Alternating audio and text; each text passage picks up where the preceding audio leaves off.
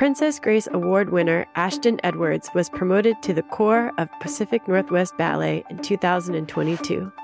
Ashton is challenging traditional gender roles at the professional level and shifting the landscape of the ballet world, paving the way for a new generation of dancers. What I've done has already been done. We've had male bodies on point do incredible things. I just feel like maybe I was one of the first to be acknowledged, but I'm definitely honored to be in my position. You're listening to Moving Moments, the podcast that explores the dance world's most accomplished and groundbreaking artists. I'm your host, Alicia Graff Mack, Dean and Director of Dance at the Juilliard School. During each episode, you'll hear me talk with some of my closest friends and most trusted colleagues as we sit down to hear about their creative process and how they are changing the dance world on and off the stage. I'm just going to start by saying that you are leading a generation of dancers who allow their talent and dreams to lead before the traditional industry standards and norms of the dance world. For those who are listening, when training as a dancer, gender has traditionally dictated how you learn. But you, Ashton, just said, bump that, I am going to perfect it all. Do you consider yourself a trailblazer, a leader, a visionary? I don't know about all that. I feel like I still have so much to learn and feel like I'm learning so much every day that I don't know if I'm leading too many things. I feel like what I've done has already been done. We've had male bodies on point do incredible things. I just feel like maybe I was one of the first to be acknowledged, but I'm definitely honored to be in my position. I know you're from Flint, Michigan. Do you remember the first times you were dancing, and what did it feel like when you were dancing? Oh, yes. We had this program at my elementary school and all the public schools in my area called Super Saturdays with the Flint School of Performing Arts, where there's violin, there's all these instruments and vocals and dance, and they take all the public school students. And if you have a spark in one of these areas, you get a scholarship. And if you just are consistent with your training and keep coming back every year, you keep up the same scholarship until you graduate. And that's kind of how I started. And in the beginning, it was just the best feeling in the world. It was just like flying. I don't remember the dance floor because I was above it. I was floating in the air. It wasn't real that hour. I was away from reality. And then eventually we made it to the bar, and that sophistication made me feel important and made me feel proud of what I was and who I could be if I just kept training and kept working hard. I liked that it was difficult, and I immediately felt a sense of purpose standing at the bar. And so I loved that place, that position in class, in ballet. So I couldn't stop. And tell me about your family. Did anyone in your family dance? Were they supportive of the idea of you taking dance classes? Well, I grew up with 6 brothers and sisters. Wow. So it was a lot of us, and no one actually really danced except for myself and my younger sister after me. And so it was just kind of something that I fell into with the one field trip and just falling in love with it spontaneously. And then it was just a thing I did with all those siblings. Everyone had their activity, and ballet was mine. I knew my schedule and when I had to be to class, and I made sure like my mom came home with just enough time so I could get there early and warm up. Ooh, I remember that feeling. Yeah. When you have to depend on your parents to drive you, you want to be early. And I was making lunch for myself and my sister, and I was just like, we gotta get there. It was just my thing, and it's been the most important thing in my life for a really long time. I think about maybe even where you slept, like where you laid your head. Did you have posters up? Did you have photos? What were the images that you kept in your mind as you were starting your early training? Definitely a photo that stuck with me was the photos that were up at my dance school. Mm-hmm. It was an old Dance Theater of Harlem photo that was up on the wall. And it's the one where they kind of make a triangle. And there's one where they're all kind of draped on each other in the gray unitards. That's a Glenn Tetley ballet. Yes. And I had that poster in my room when I was growing up, too.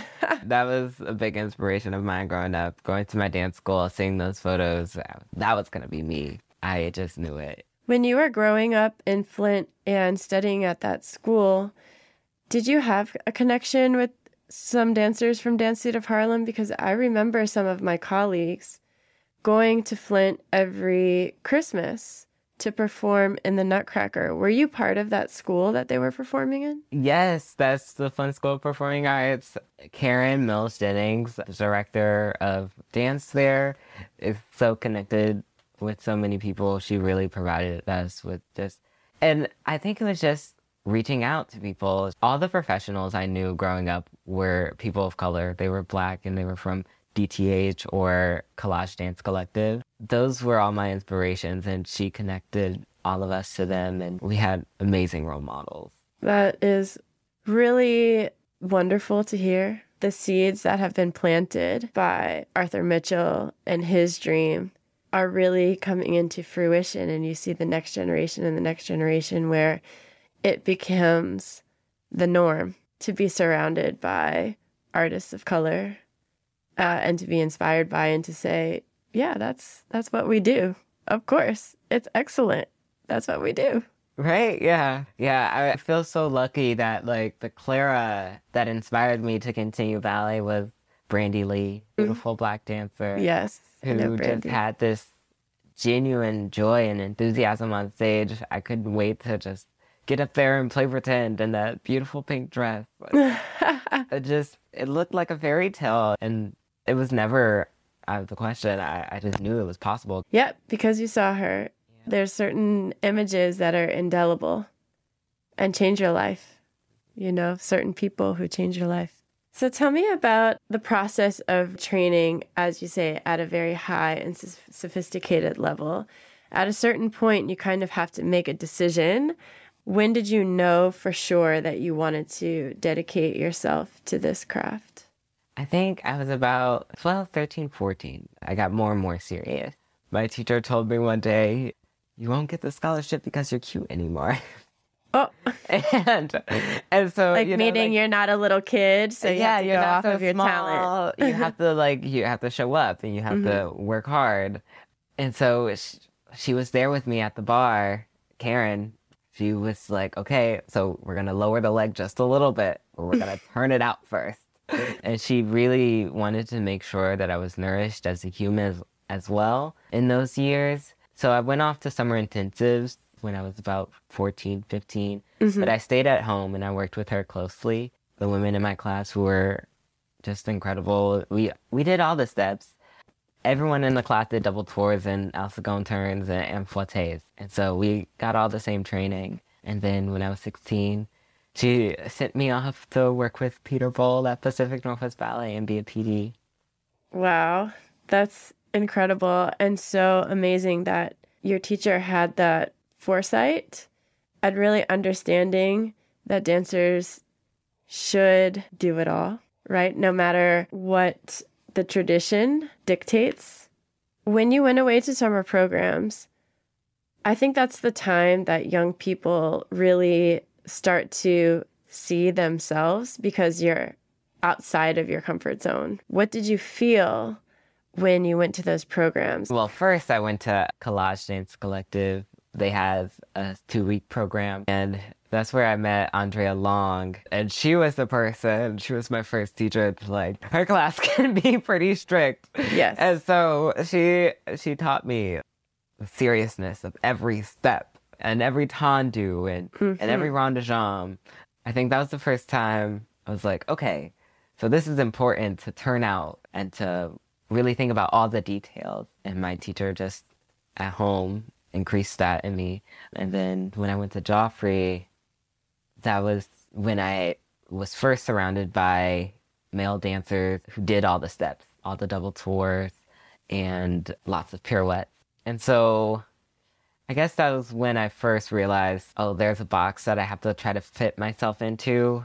But there I was appreciated for my talent and my technique. And so they kind of gave me leeway in letting me dance how I dance. But then at Houston, it was the really strict, this is male technique. And so I got pretty nervous, I guess, at that time in my life. It wasn't until I met Peter that I thought, like, I have a place in ballet. After Houston, it's a great school, and I believe that people find their place there, people that belong.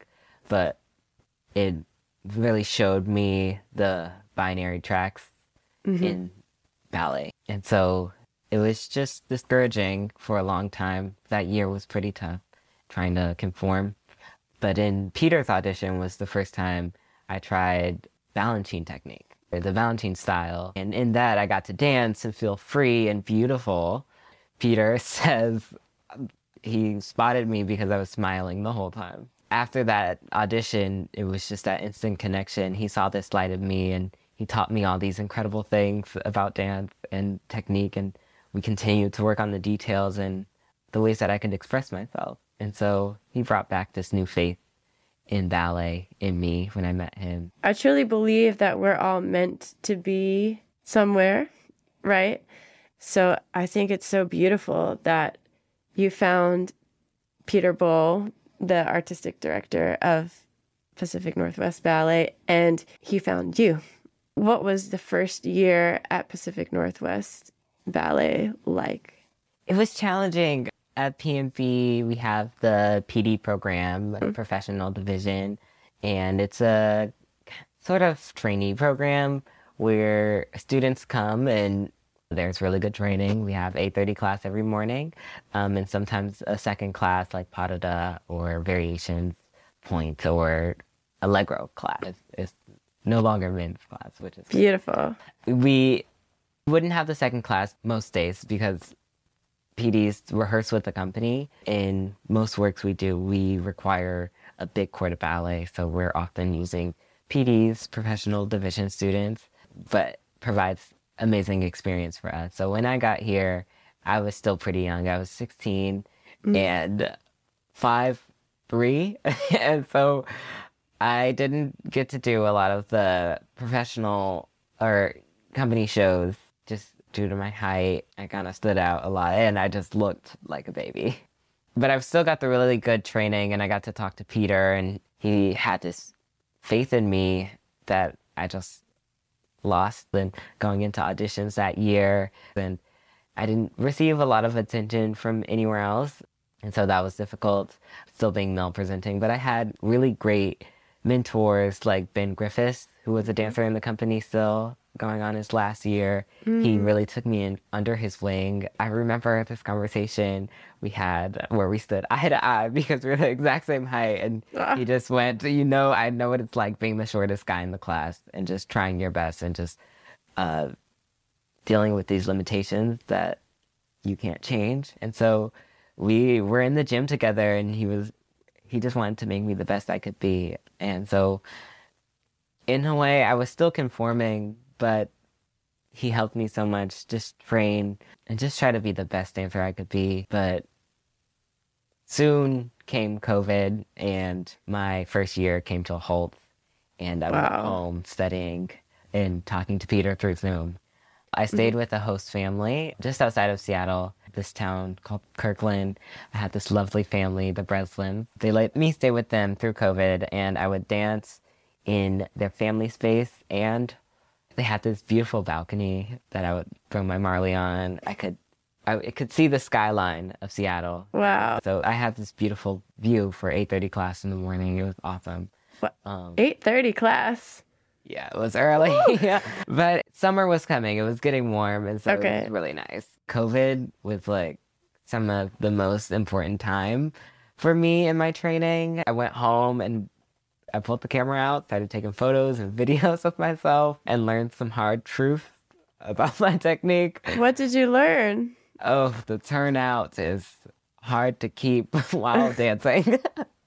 I realized, petit allegro, those glissades, the small things, we forget a lot. That's when I started point training. I borrowed a pair of shoes from a friend who had stopped dancing, and they didn't fit me. I was going to ask, what size shoe do you wear and what type of brand of shoe do you wear? Now I wear a Freed of London shoe. I wear a 6.5 double X. Okay. But back then, I think I had like this gainer that was like a 5, way too small for me. Wow. Yes, that like, sounds like it would be too small if you wear a 6 now.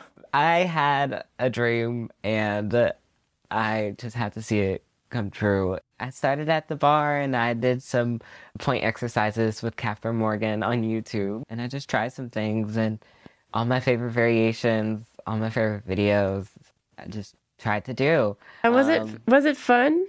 I have the privilege right now of seeing the smile on your face as you're recalling these days. Was it something that brought you joy just to do something different and consider what it would be like to dance on point? It was some of the most fun. I've always been the person to know all the girl steps and to do it in the wings with my friends. And so to just have that extra step of actually being on toe and feeling weightless and so free, it was the most exciting thing. I would dance out there for like 4 hours. I was out there forever and I couldn't stop. And then the host family I was living with, my host sister, Maya, she stopped dancing as well. She had old leotards and old shoes to give me. And so I would put on leotards, which felt like a costume at first, you know, transitioning into this new person. It was difficult and it was just a new form of expression that just felt so honest. I was very vulnerable in that way. Putting on a leotard and it not being a joke was difficult for me, but it was some of the most joy I've ever felt in my life. And it was just the freedom of being alone and allowing yourself to be vulnerable and to be honest with yourself and what you really want and what you really love and need to survive. COVID really taught me so much. I did a lot of learning about myself and what I could do. Yeah. And it's so true because there was nowhere else to be but with yourself. Exactly. And so point and that time in COVID was just so crucial. And eventually I had to tell Peter, I just wanted to try. I knew I had something. Like I could do a pirouette, I could get up to toe. And so if I could only be in like a level 5 class is what I was asking for. And Peter trusted me and allowed me to get the shoes. All professional division students receive 2 pairs of point shoes, 2 free pairs. And Peter just wanted to support me in any way he could. So he got me those shoes. Even at the time, as a male student, I wasn't required to have those shoes, made the exception. And just had that faith in me. And eventually, a dancer in the company, Josh Grant, who danced with Trocadero and On Point for a while, got in conversation about me and told them they know ballet, they know training, they know what it means to get a correction and how to work smart. And so they bumped me up in my class and I went from, I think, level 5 to level 8.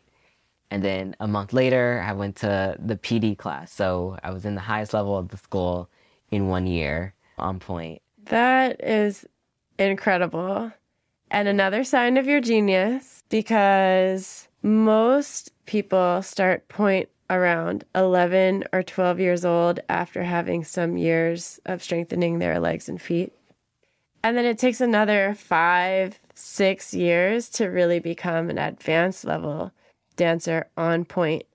And you achieved that in 1 year. That's crazy. I was just imagining when you first put your shoes on, did you go through the whole blister phase? What were your tactics to keep your feet from being gnarled up? So wearing those gainers that were too small for me, I bruised both of my big toenails before I even started my first point class. Yeah. Even if you just stand, they'll bruise your toenails if the shoes are too small. Yeah. And so that was a bad decision that I didn't know at the time. Don't wear shoes that are too small. And so I dealt with the pain. I wanted it so badly that Mm, I danced through it, and I found out about lamb's wool and toe hmm pads later, and now I stuff my shoes with a million things. But it was difficult in the beginning. The blisters. I have a couple corns now. It's a rite of Yeah, passage. It's yeah. okay. It's Wear them proudly. You deserve them. You earned those corns. It's hard work. for every balance. It's worth it. There you go. So, Ashton, in your story and how you found your joy, seems that you have developed such fortitude and strength. Where does it come from? I have a really resilient mother. My mom was a single mom of 6 kids, and so she had a lot of responsibilities, especially with my grandfather at the time. She was also taking care of him, and my aunt as well, and my grandmother, just these really strong Black women who raised me and also showed me light and joy and happiness in the struggle. They've kind of always taught me that to find happiness and to find a place to thrive, even in hardship, that's a place you have to create sometimes. Those lessons that kind of stuck with me and helped me the most in ballet when I feel at my lowest or most vulnerable, being in point shoes and in a costume sometimes. It's new and I kind of feel alone some days, but I know it's important and I know that if I just try, it'll be okay. Ugh, if I was your mother hearing that right now, I would be in tears. I hope you tell her. Oh yes, I try to remind her as often as I can. What does it feel like to be in motion? And when I say the phrase moving moment, what do you think about? I think about a chaîné turn. When I started dancing, I just chaînéed everywhere. I love a pirouette. I love, love, love to turn. And so when I think of moving moments, I think of my life as this constant chaîné where I'm just turning through it all. Things happen and oh, it gets scary sometimes. You don't know if you're gonna make it through. But I just kept dancing. And my whole life, I just felt like I was gonna make it and dancing was gonna do something for me. And I just kept my shoes on, kept my toe shoes on, even when the struggle got to be a struggle. And so when I think of a moving moment, I think of that chaîné I took through the pain. Beautiful. If you think about it, a chaîné turn is honestly just putting one foot in front of the other, traveling That is, yeah. and turning, Yeah. right? You're just stepping right, left. That's all you're doing. But the turn allows you to travel. That might be a metaphor for life that you just revealed there. The chaîné turn. The chaîné turn. Wow. I love it. I know you had the opportunity to perform in Swan Lake, which is like the quintessential white ballet, meaning that the costumes are all white and traditionally the core of dancers all look the same. And I wonder your impressions when starting to rehearse Swan Lake and what it felt like to perform in this historic ballet. I mean, I think anytime I put on a point shoe, I feel this big responsibility to keep the legacy going, to carry on this tradition of strong dancers. To put on a point shoe is difficult.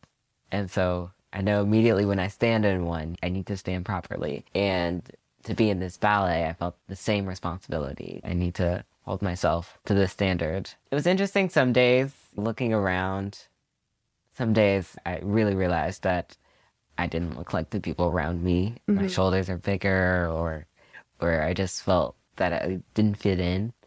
And so those days I just tried to focus on what I could control. And that's my technique. What are my shoes doing? What are my legs doing? How am I standing? But in the end, my colleagues, we all came together.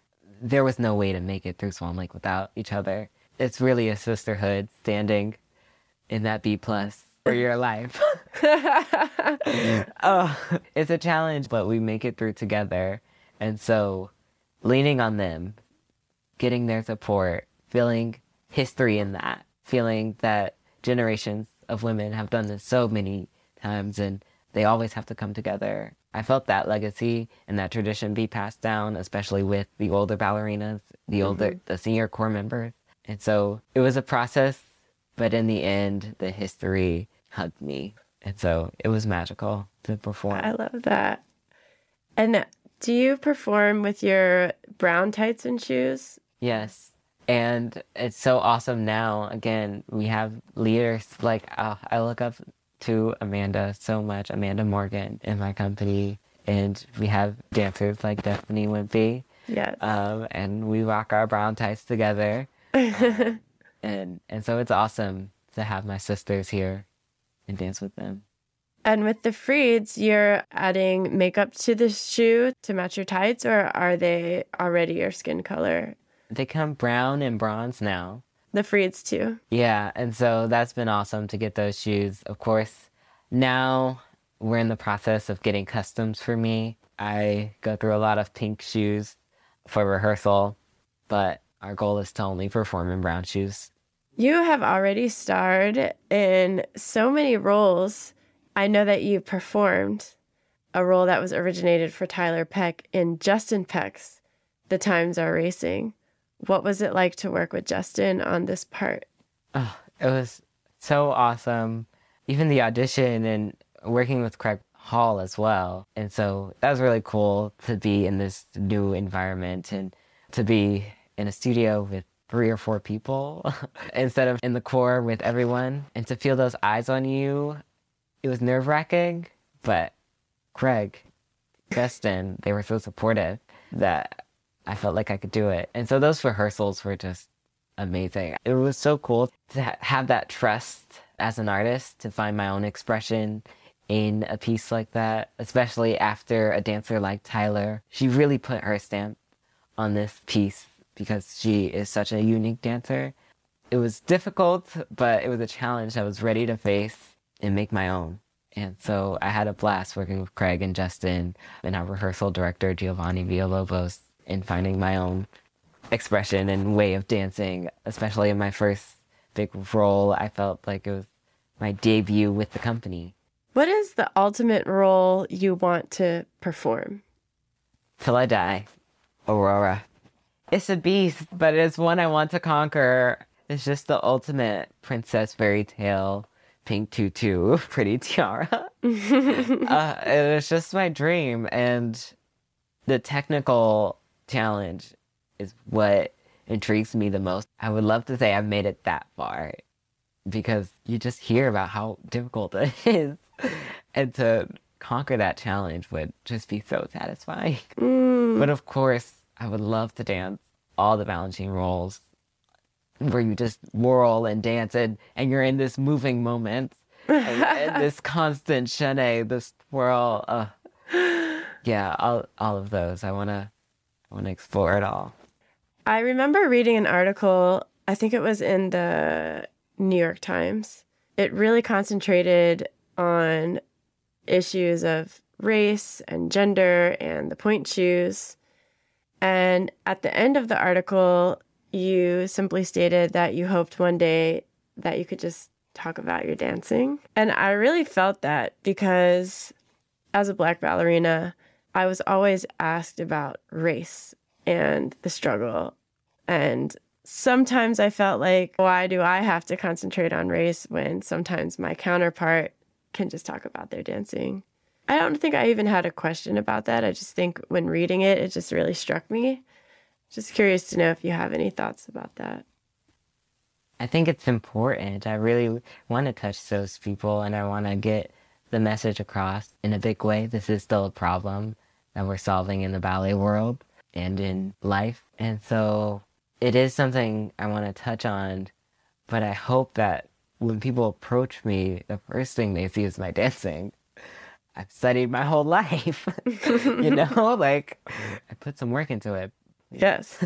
And so it becomes frustrating, especially when I'm only approached by white journalists who want to tell my story as a queer Black person, when to really understand is impossible. coming from that perspective. And so if only you could just see my dancing for what it was first, respect that, and then understand how important it is that I got there. I just hope that's the future. I feel that, and I hope the future holds those sort of conversations more and more about the quality of your dancing. Ashton, thank you so much for joining me today. You are a reminder of what is possible. So I thank you so much. Thank you. I appreciate that so much. And especially from you. Oh, Alicia, what you've done for the community. Thank you.